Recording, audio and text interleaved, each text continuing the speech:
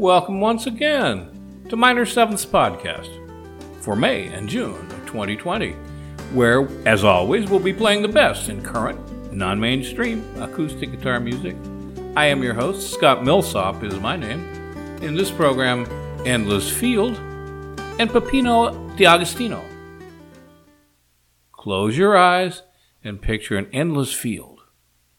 What comes to mind might be a placid landscape, grass stretching out as far as the eye can see, swaying gently in the wind. Now look up, and another endless field looms overhead.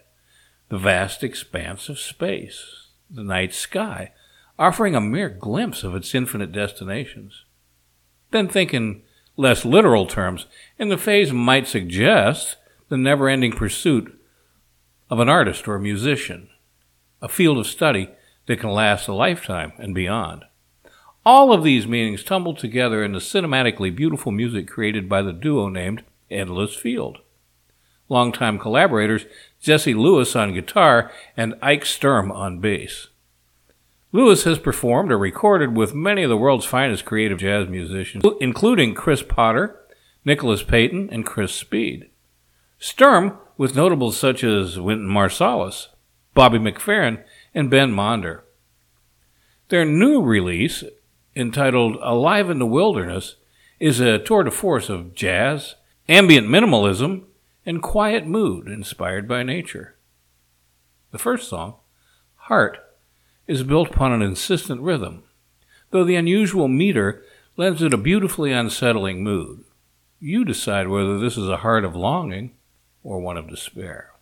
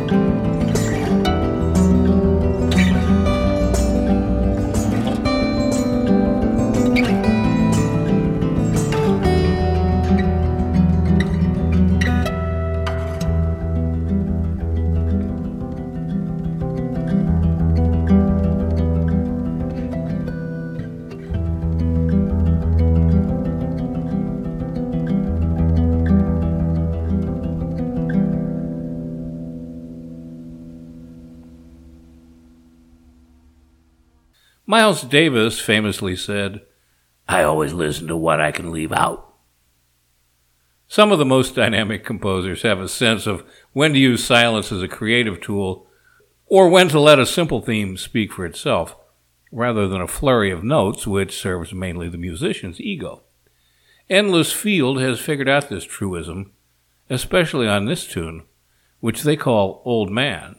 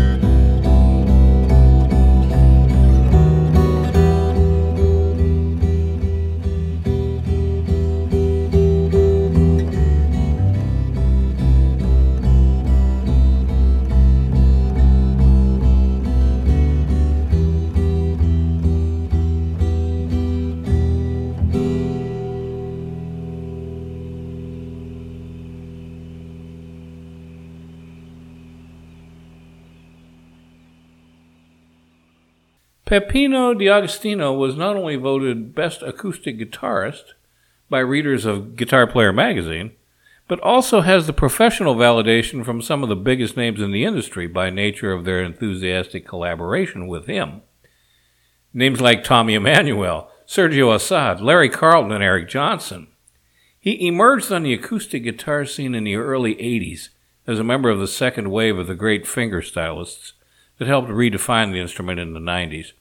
His remarkable technique, his penchant for open tunings and percussive effects are the basis of this unique compositional style, which has been inspiring musicians and audiences for decades.